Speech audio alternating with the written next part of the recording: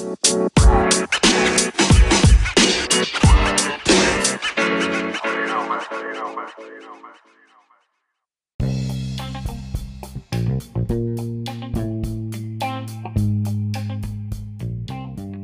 hi, y'all.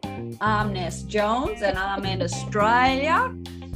I'm from Separation and Anxiety in Dogs Decoded. And with me today is... Hello there. This is Stacy Bell from on my cover. Oh my gosh. I can't do it. I don't know how Sarah sounds.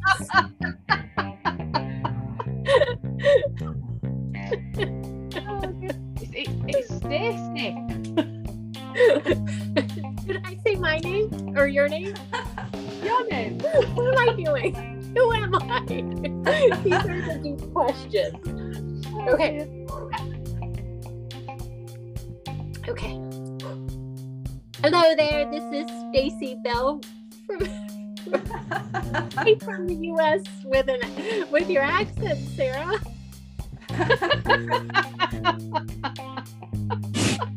Can you just do my part? Oh dear.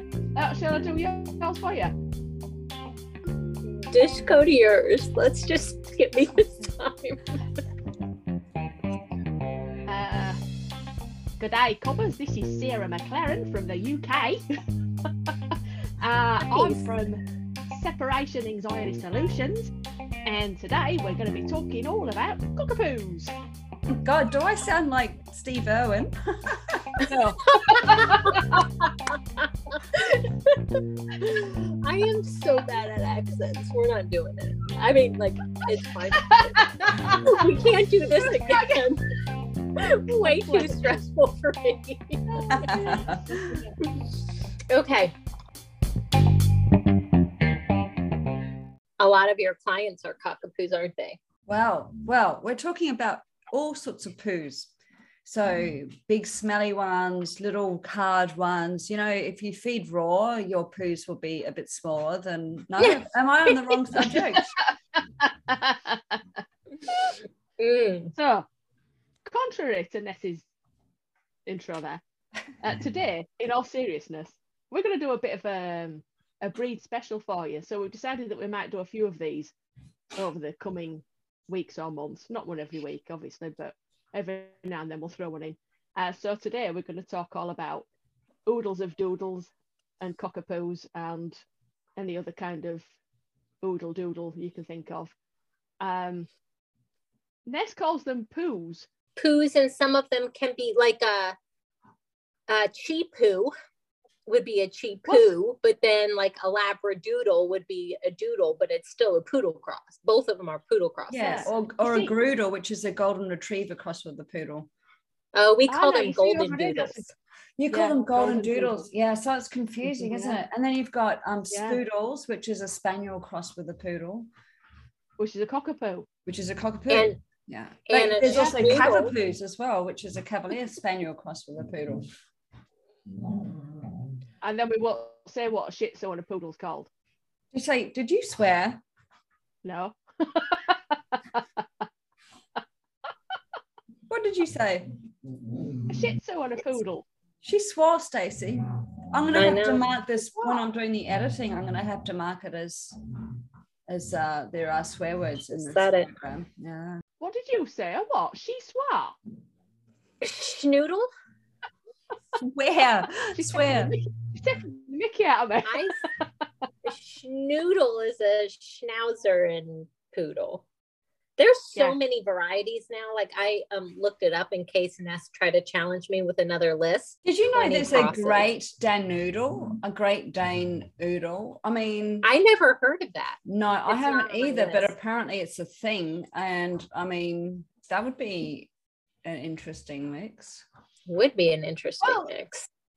It seems to, I mean, basically, it seems quite the thing to cross anything with a poodle. Well, saying that, back in 1960 something, 70 something, I have tried my hardest to find the clip and I can't find it anywhere. But there was an episode of a program called Horizon. So Horizon was a program that was put out in the UK years ago, and they used to talk about all kinds of worldly things. And one of the things that they spoke about on one particular series was the origin of the dog and how they descended from wolves and so on and so forth. And one of the tests that they use to decide whether two breeds or two species, whether they're compatible, is to breed them, and then if the offspring are fertile, then the breeds are compatible. Oh, right. Mm-hmm. Yeah. So what they did was cross a wolf with a poodle. Oh, you're joking. So no, so this was back in the 70s, or it was either 60s or 70s. This is a long time ago. And they had some of the footage on this program, and they'd obviously used standard poodles, and they were big, black, and to be fair, quite scary looking. They look like the kind of dogs that you'd use in a horror film, you know, like the hellhounds, because a lot of them had, You've they just, didn't have the curly Sarah, hair, but they can I didn't just have. can I just interrupt you for a sec? You've just quoted the lines from, I think it was a it was a Ronnie skit or something. It's big, it's black, and it's furry, and I'd be afraid of it. Did you ever watch that? No. No. Oh, never mind. All right, carry on.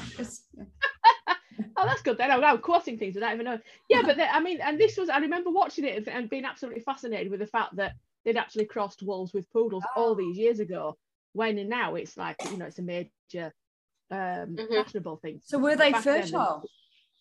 Yes. They were? Yeah. Because wolves and dogs can cross, can't they, and have baby wolflings and wolfy poos.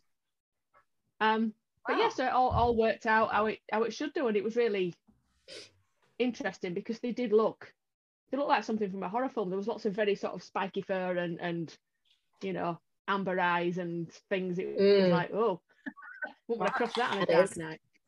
That is scary. Yeah. Excuse me. So I just wanted to put that out there, that they have been around for quite a while.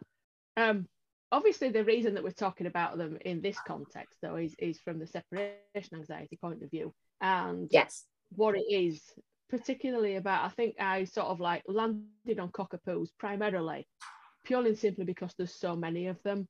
Yeah. They are massively represented within most countries these days. I think in America, apparently, they've been around since about 1960.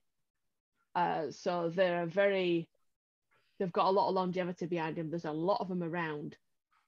And we get quite a lot of clients that have oodles and doodles. Yeah, I think it's a case of, you might assume that oodles and poos and whatnot have a high prevalence of separation anxiety, but it's not necessarily that. It's more the fact that there's just simply so many of them. Yeah, they are very represented. So I've had my books out. Oh, good. So one of the books that I've been at is Meet Your Dog by Kim Brophy. Yes, that was a good book. Well, I thought it was a good one for the purposes of this little chat. So yeah, I was thinking about that one as well. Yeah, so in her book, what she basically does is she categorizes the dogs in their, I suppose it would be, it's a bit like the Kennel Club category, isn't it? So yeah, they're, I think, a little bit different, but similar.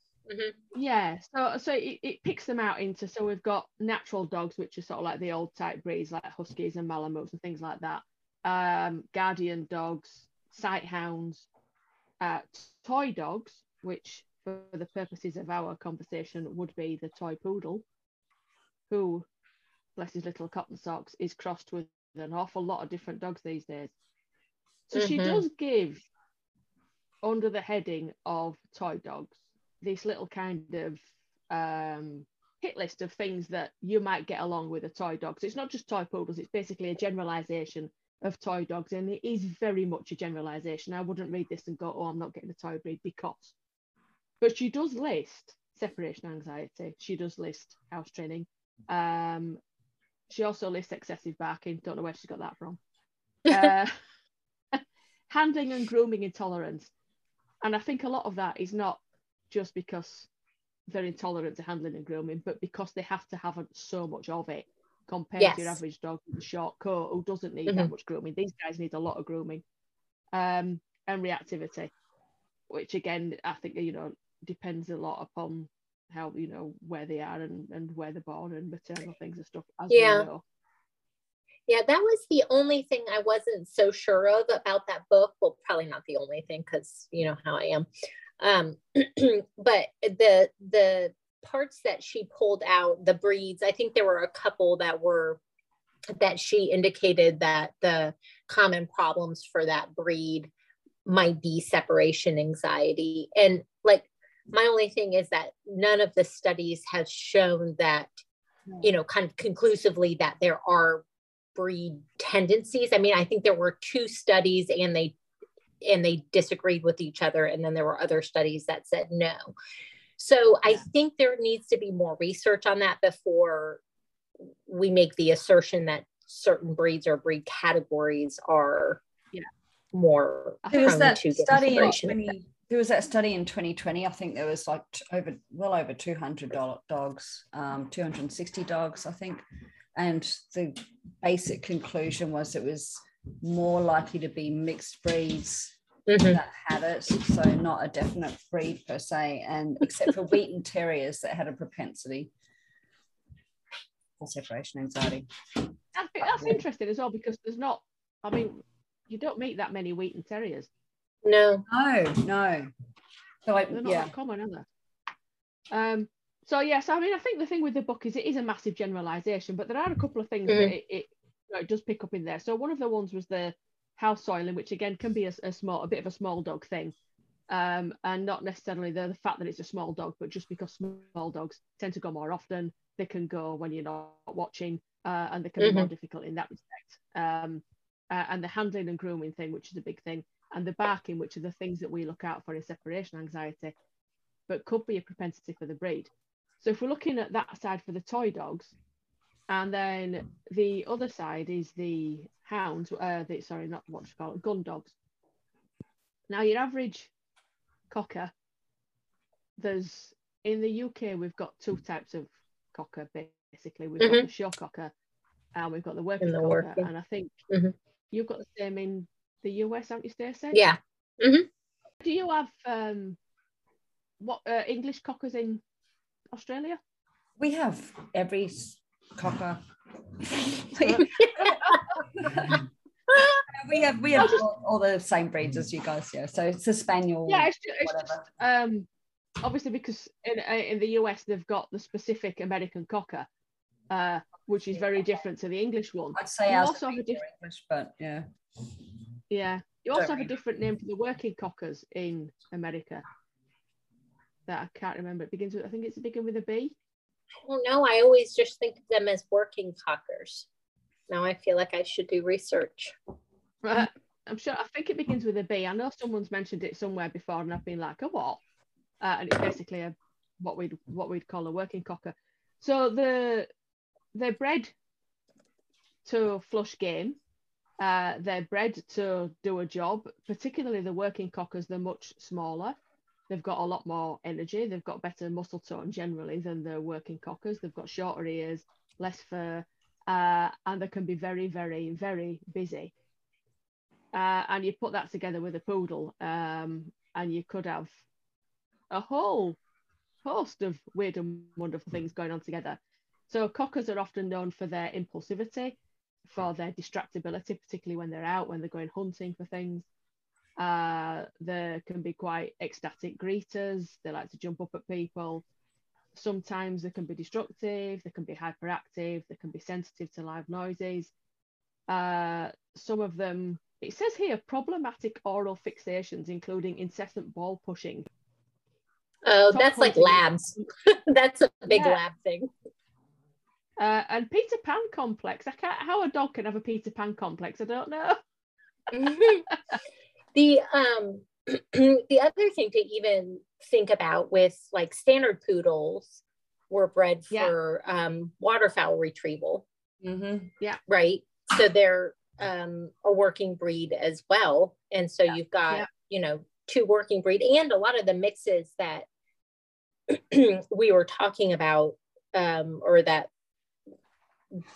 are commonly mixed, are working breeds. So I think that's something that's really important to keep in mind when you're getting the dog is that when you have two working breeds that are bred together, you don't necessarily know what traits are going to become predominant or what you're going to see in the dog, but also that the needs of that dog as far as exercise and enrichment are likely higher than, other breeds that you might get.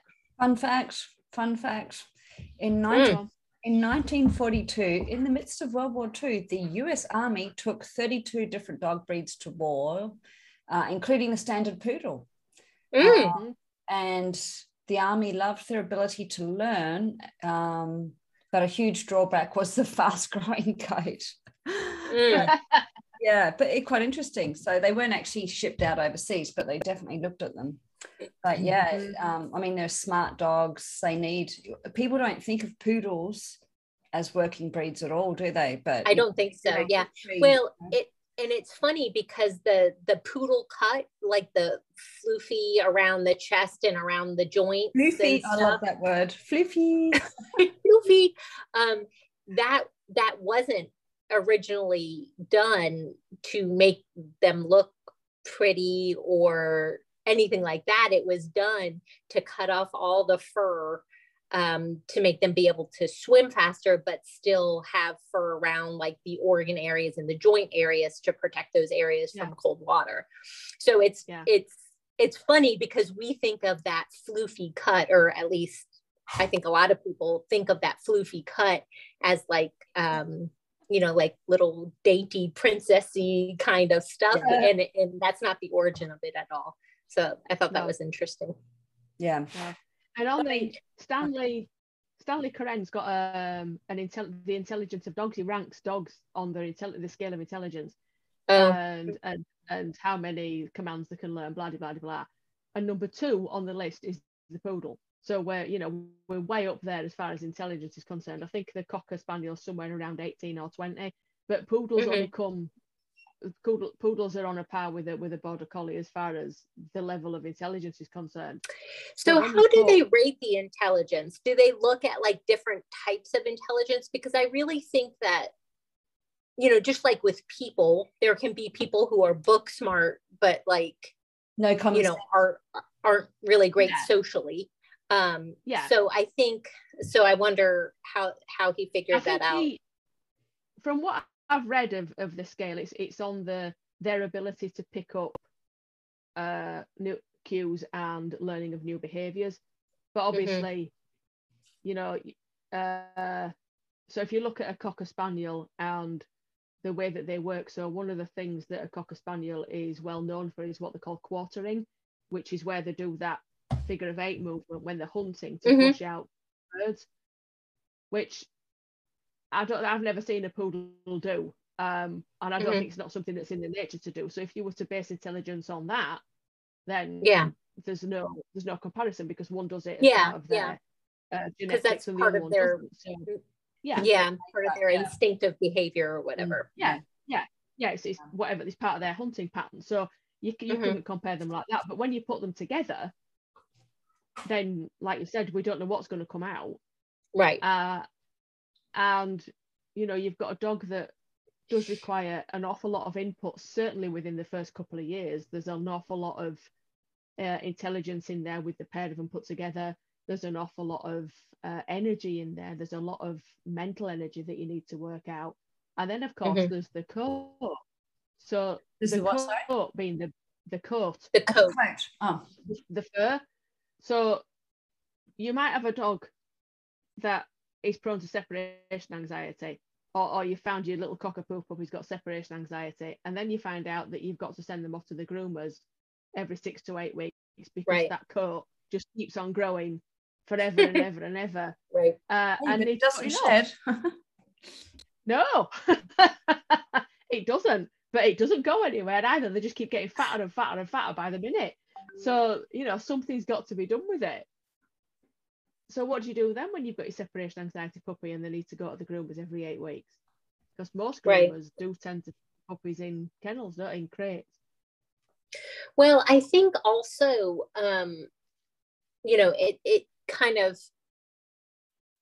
a lot of dogs who have been groomed become more sensitive throughout their lifetime to it, right? Like just because it has to happen so often and it may not be something that they love. And if, you know, there's just like there's different levels of trainers, there's also,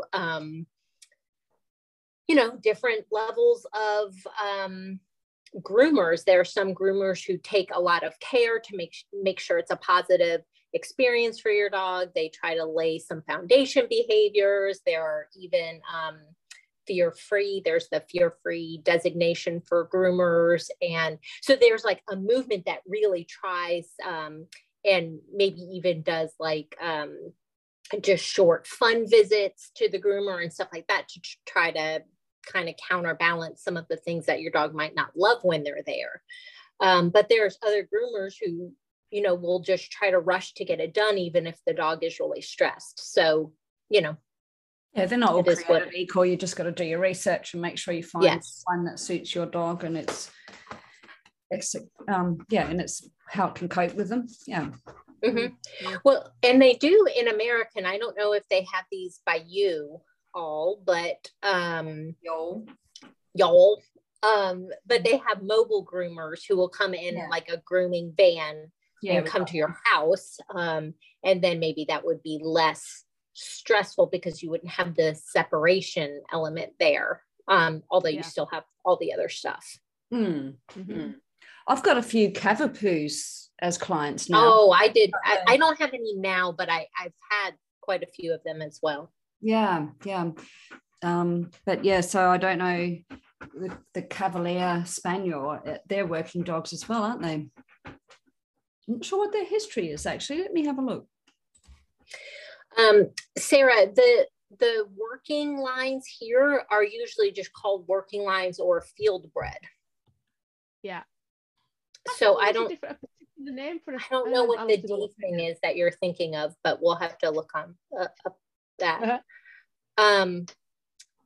The other thing that I noticed is that when my clients' dogs need to be groomed and they already have situational meds for maybe other situations for training or whatever, a lot of them are hesitant to use them for things like grooming. So I think it's a really good idea to have a conversation if you're not comfortable as a pet parent with when you're supposed to or when you're allowed to use your situational medications. Talk to your vet about that to get some clarity, because for the most part, sending them with situational meds before a grooming visit can really help make that a less negative experience for your dog. So just so apparently the Cavalier was a bird hunter as well. So there you go. Yeah, I think wasn't it Queen Victoria that had loads of them? It was Charles II. Oh, was it? Oh yeah, King Charles Cavalier Spaniel. They're not Cavalier Spaniel. But there's two. There's the King Charles Cavalier Spaniel, and there's the. Hang on a minute. No, there's two separate. The Cavalier type, the King Charles one, and dun, dun, dun, dun. Anyway, there were also lap warmers, of course, as well. So that was a hard job. You're right there. I'm sneezing. Boykin, that's it. What? Boykin. B-O-Y. Boykin. B-O-Y-K-I-N. Boykin Spaniel.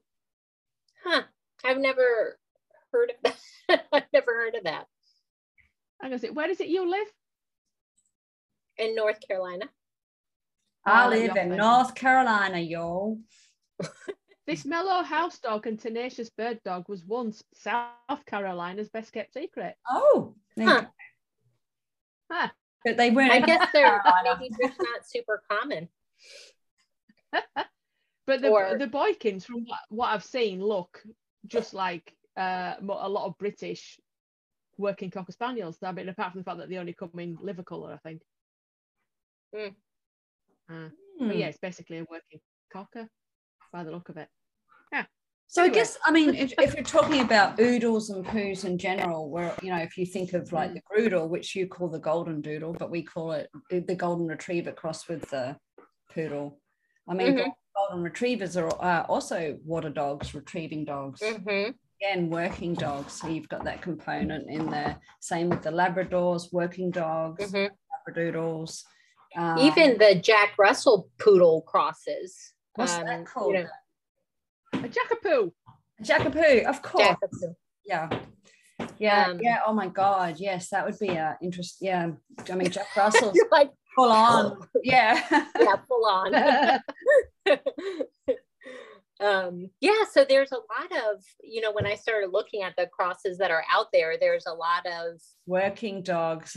Working dogs crossed with working dogs, which, you know, if you're up for that and you realize that going in and you can provide the activity level or meet the mental stimulation needs that the dog has, that's fine. But if you think you're getting a couch potato dog and you get these two working breeds, and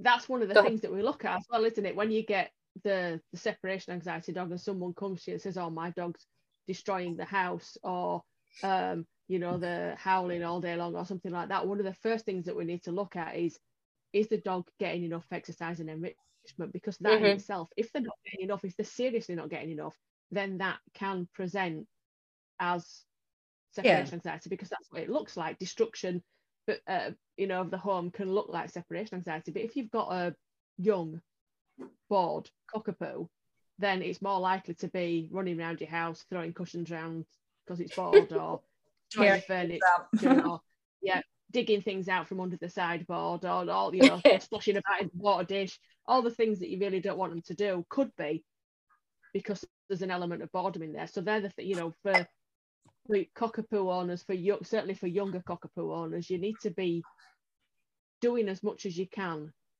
to facilitate their ability to use natural behaviors, and for you to know that if there are some separation anxiety issues, that you've done everything you can to offset the other things it could be. So make sure that when you get them, you take them to the groomers, you know, as soon as you can carry them. Basically, they don't need to have any grooming done, but get them out there, get them used to going to the groomers. Make sure that you're meeting all their exercise needs.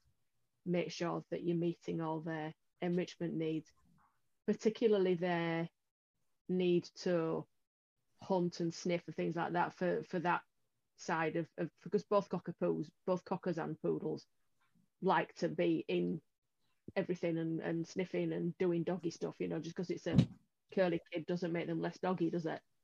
They still have all those needs. So, you know, it's really important that you meet all those needs when they're younger, and then you do have less chance of separation anxiety, hopefully. And which was the study that they showed that going to training classes and things actually helped with anxiety? There was a study on that. I forget the name of it, but there was a study on that. On actual training classes that showed going to a puppy class helped. See if I can find it. I mean, I know there's that, we talked about it last week, the one where, you know, the more confidence building socialization that they get between the ages, you know, they say 5 to 9 months or something, but obviously we would start younger where possible. 5 months is like that window's closing a little bit, but you know, saying that the more confidence and socialization building exercises that they have, the less likely they're going to be to get separation anxiety. But so that's a different study, obviously, to what you're talking about, though, Stacey or Sarah. Yes, I can't find it. We'll put it in the show notes. But there's been some correlation between early training and like you say, confidence building and less likelihood of separation anxiety, I'm assuming, because they're just more confident. It's all about building independence, isn't it? But in a natural way, not a forced way. and yeah, helping them feel that they can get out in the world, not cling to mum, and yeah, cope when they're by themselves. Yeah, we have talked about that in previous episodes, so listeners, you could dig into the one we did with Jessica Ring about puppies, how to develop them, how to try and avoid separation anxiety. And we also did that one on independence training and whether it's appropriate for separation anxiety, which is a good one as well to listen to. Yeah. So since grooming for this group of dogs is a fact of life, do we want to, I know that we've already talked about some ideas, but do we want to throw out some additional ideas? Do y'all have any other additional ideas to help safeguard puppies' experience or dogs' experience while they are at the groomers? I mean, if you can find one that comes to you, the mobile ones, are they very prevalent in England? I mean, here we've, it's not too hard because of the weather, like it's not really going to be that cold, but I imagine, if it's the middle of winter, you're not really going to want to use a mobile groomer, would you? Or would you? Yeah. I mean, they work over here, and I mean, they've got big old vans, and most of them have got. Oh, okay. There, I think. They might look different to the ones here. Ours are kind of open, if you know what I mean. Like, oh, interesting. Yeah. Yeah, no, the ones I've seen over here are more, like a big camper van that they take the dog inside, and they've got all the same equipment that you would have at a grooming parlor. So it's all very similar. But they are quite common over here. And like all things, I think one of the things is about educating your groomer as well, or finding a groomer that's more open to understand that they really don't want to leave your dog on its own. And even for a dog that doesn't have separation anxiety, to start off with, you need to find a groomer where you can actually go in there with them, where they can turn the dryers on and things like that, and the dog just has a really nice experience without anything bad happening. I mean, that goes a long way towards longevity at the groomers for sure. The same as you might try to do that with getting your dog comfortable with the vet, going to the vet. Exactly. Yeah. No reason why not to take that vet thing and put it with the groomer, do the same thing with the groomers if they allow it. Right. Well, and then just addressing the confinement thing, right? So if your puppy struggles with confinement, then being in a crate, even if it's right by where the groomer is working on another dog, is not a good option for them. And even if they're good in the crate at home, they might not be okay in the crate at the groomers. So I would just really talk to your groomer about the signs that your dog shows for anxiety and not wanting to let your dog cry it out, or try to work through it, or whatever language that sometimes surrounds that. Just letting them know that if your dog is upset, you will pick them up even if the grooming is not complete, or if you're waiting in the parking lot, then you can come in and do that. So I think it's good to have that conversation, because the groomer might feel pressure to finish the job, that you might be angry that the dog is not, all the way cut or all the way dry, or, whatever. But that's something to pay attention to. Yeah. Or have the conversation about. If you have got a dog if your dog's got separation issues, then the other side of that is, if you are doing the training, if you're doing desensitization training, if your dog's been to the groomers, the general advice from us would be, don't do the training that day. And maybe, depending on how stressful they find a visit to the groomers, you might not even want to do the training the following day. Because for some dogs, even the ones that look like they're enjoying it, it can be incredibly stressful for them. The other thing that I've noticed is that a lot of dogs are really itchy after being groomed. And so that's a whole thing to pay attention to as well, because that discomfort can affect how well your dog can cope with being home alone. And so your session might not go as well if you're seeing your dog itch a lot. So I don't really know what to do about that. Like they wash them and then they cut them, and then do they try to blow the extra hair off? I've never had a dog that you had to groom, so I'm not really sure what the process is. It Sarah. depends on whether the Sarah, this is all you. It depends on the cuts, because the other thing, of course, with oodles and doodles is, particularly cockapoos, I think, and labradoodles, is they have very different coats. Mm-hmm. So they're not always non-molting. I think it's something like 50-50. Yeah. Molt versus don't molt. And the ones that, even the curly coats, have very different curly coats, from wiry ones to really, really soft ones. So they'll all have a different way of being groomed. You know, if it's a molting dog, then they tend to, I think they wash them and then cut them and then blow it all out. Mm-hmm. And I think with the, I'm pretty sure it's, I don't know. I'm not going to say I know, because I don't. Okay. I only know what I do with Ernie. Okay. The other thing that I did want to mention is the whole ears thing. There are some groomers and vets who will say you have to pluck their ears out or they'll be more prone to infections. And then others are the exact opposite. I think the more current thinking, and Sarah, correct me if I'm wrong, is don't pluck the ears. But talk to us about that. Oh, that's one of those, it's like talking about religion. If you start talking about ear plucking on a group, oh my God, it's, it's like raw feeding. It's you just don't go there. I mean, I personally don't pluck Ernie's ears, because I think obviously it's painful. And when you pull hairs out, things get inflamed. And if they get inflamed, they get hot. And if they get hot, then bacteria grows and bingo, you've got an ear infection. My advice from my vet also was, don't put anything in their ears unless you have a need to. So don't be washing them out just arbitrarily, because their ears stay clean naturally, just like ours do. You know, we shouldn't be shoving stuff in our ears either. So it's one of those kind of touchy subjects. Yeah. I did have a client who had an oodle, and she was getting chronic ear infections, like just really bad. And I did mention, like, oh, next time you get her groomed, see if like a couple iterations of not plucking her ear hair can help. So, and her vet disagreed with me. Well, one vet in the practice really strongly disagreed with me, and another vet in the practice really strongly agreed with me.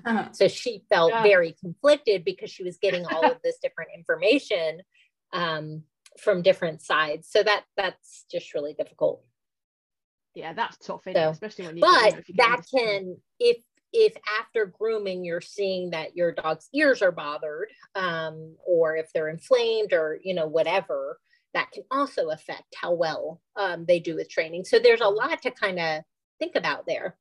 Yeah, for sure. Yeah. And ear infections are massive. I mean, I can't tell you how many clients I've had with cockapoos that the training's not being going great, and they've been to the vet and the dog's had an ear infection. Yeah, I've had that too. Yeah, that's pretty common. It would okay, so then another option, which is it sounds like what you do, Sarah, is to groom them yourself. How tough is that?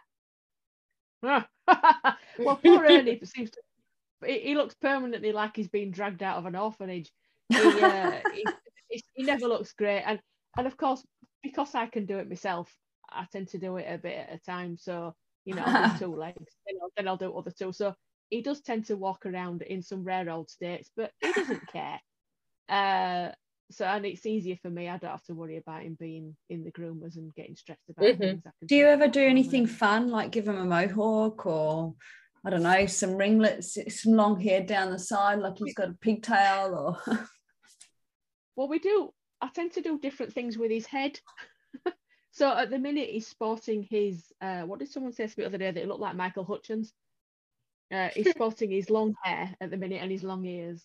And when we get fed up with that, I'll shave bits off. So we do, if you shave his ears off, he looks like a little lamb. because his ears are really tiny. Aw. And then we'll shave his head off, and then he looks like a peanut. And then sometimes I try to do the bit where you do the little bobbly bits on his feet, and then just shave his toes. And I do try, but I'm absolutely hopeless. I'd never be a hairdresser. It's a good job he's not bothered, because I think he would not appreciate it. I've got a client, shout out to Chloe, Minnie and James. They have, now you would call it a cavapoo, but we call it a cavoodle. So same, but different name. But she is so adorable, this dog. She's really, really cute, but she's one of the wire ones. So she doesn't look, she hasn't got the curly coat that a poodle might. Yeah, she's really wiry, and she's got a little beard, and oh God, her. She's a little minx though, because she learned that when she was like younger, she used to be able to open the front door, so she would jump up and open the front door. Oh wow. Yeah, so they've done it so that she can't open it now, but so she still, when we're doing the training, she'll try and like, oh, can I get out here? And then every now and then she'll try the garage door. Can I get out here? Oh my God. It's not fear based. It's just like, oh, like it's, let's have a see what I can get away with kind of thing. But yeah, she's very cute. Yeah. Shout out. Super smart. Yeah. The other thing as well that I have noticed with a lot of cockapoos, and I don't know actually whether this is with a lot of dogs with separation anxiety or just with a lot of cockapoos, is there seems to be quite a lot of gastric issues. Now I don't know whether that's just because we get presented with that a lot, because we get a lot of cockapoos and a lot of dogs with separation anxiety, or whether there is actually some link between whether it's really there or not, which would be interesting to know, because it does seem to be quite common. I do think it's fairly common it seems to be fairly common in anxious dogs. So I wonder if the prevalence is actually higher in cockapoos or oodles and poos, or if it's just, are poodles known to have sensitive stomachs or gastric systems? Well, we're back to this again. If you go on the poodle groups, there's it's like every group that you go on, every dog is special, every breed is special, and we know, they've all got their own quirks. But when you work with dogs like we do across the board, you realize that actually a lot of these things are just across the board. It's not just that particular breed. So the biggest complaint on poodle groups is fussy dogs. And in my experience, often a fussy dog, doing air quotes here, is a dog that has gastric things going on. That's the reason that fussy is, because some of the things that they eat don't agree with them, which then in turn makes them not want to eat certain things because it might not feel very nice, which then in turns makes them, and it's just one big vicious circle. So that's quite common within. It's which came first, isn't it? So if you've got a dog with separation anxiety and it's got gastric issues, and I'm not talking about a genetic thing, but like is it because they're anxious, so they're having gastric issues, or did the gastric issues kind of create the anxiety about being by themselves, maybe being locked in the house, can't get out to toilet, blah blah blah blah. So it probably differs for every dog, I guess, which one is. And if it's anything like us, quite a number of years ago I had IBS, and I'm not quite, then that was a bit of a chicken and egg thing, because the anxiety around what you might feel like when you go out then quite often creates the issue that you don't want when you're out to start off with, and it's this whole like which way did it start? I can see where that would come from. So I think basically what we're trying to say here is that cockapoos are not more prone to separation anxiety than any other breed. It's just that they are very overrepresented at the minute. There's a lot of them around, but they are a mixture of generally two very strong working breeds that do require an awful lot of mental and physical stimulation and enrichment, and also require an awful lot of grooming. So you have got a lot of work to do at the front end to try and prevent separation anxiety. And if you do get separation anxiety, then of course who you're going to call, it would be the Separation Anxiety Busters, of which there are a number of us, including us. So if you do have separation anxiety with your oodle or doodle, then of course the best thing to do is contact a professional and go from there, because we are here to help you.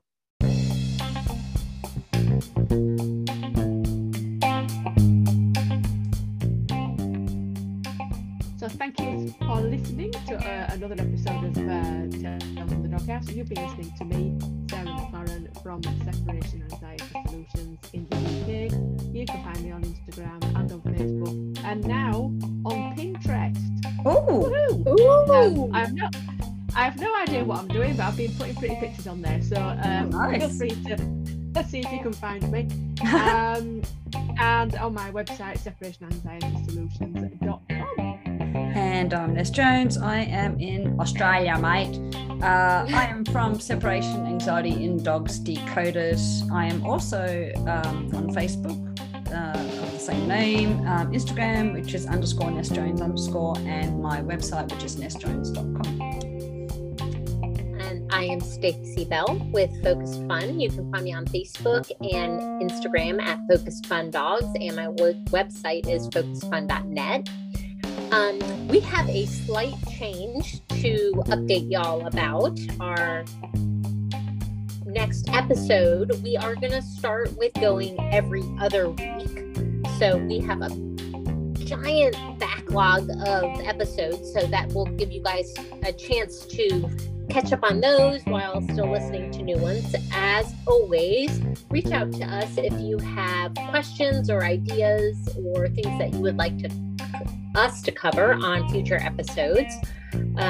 Like, subscribe, share us to others so people can find us and find the information that they need on separation anxiety.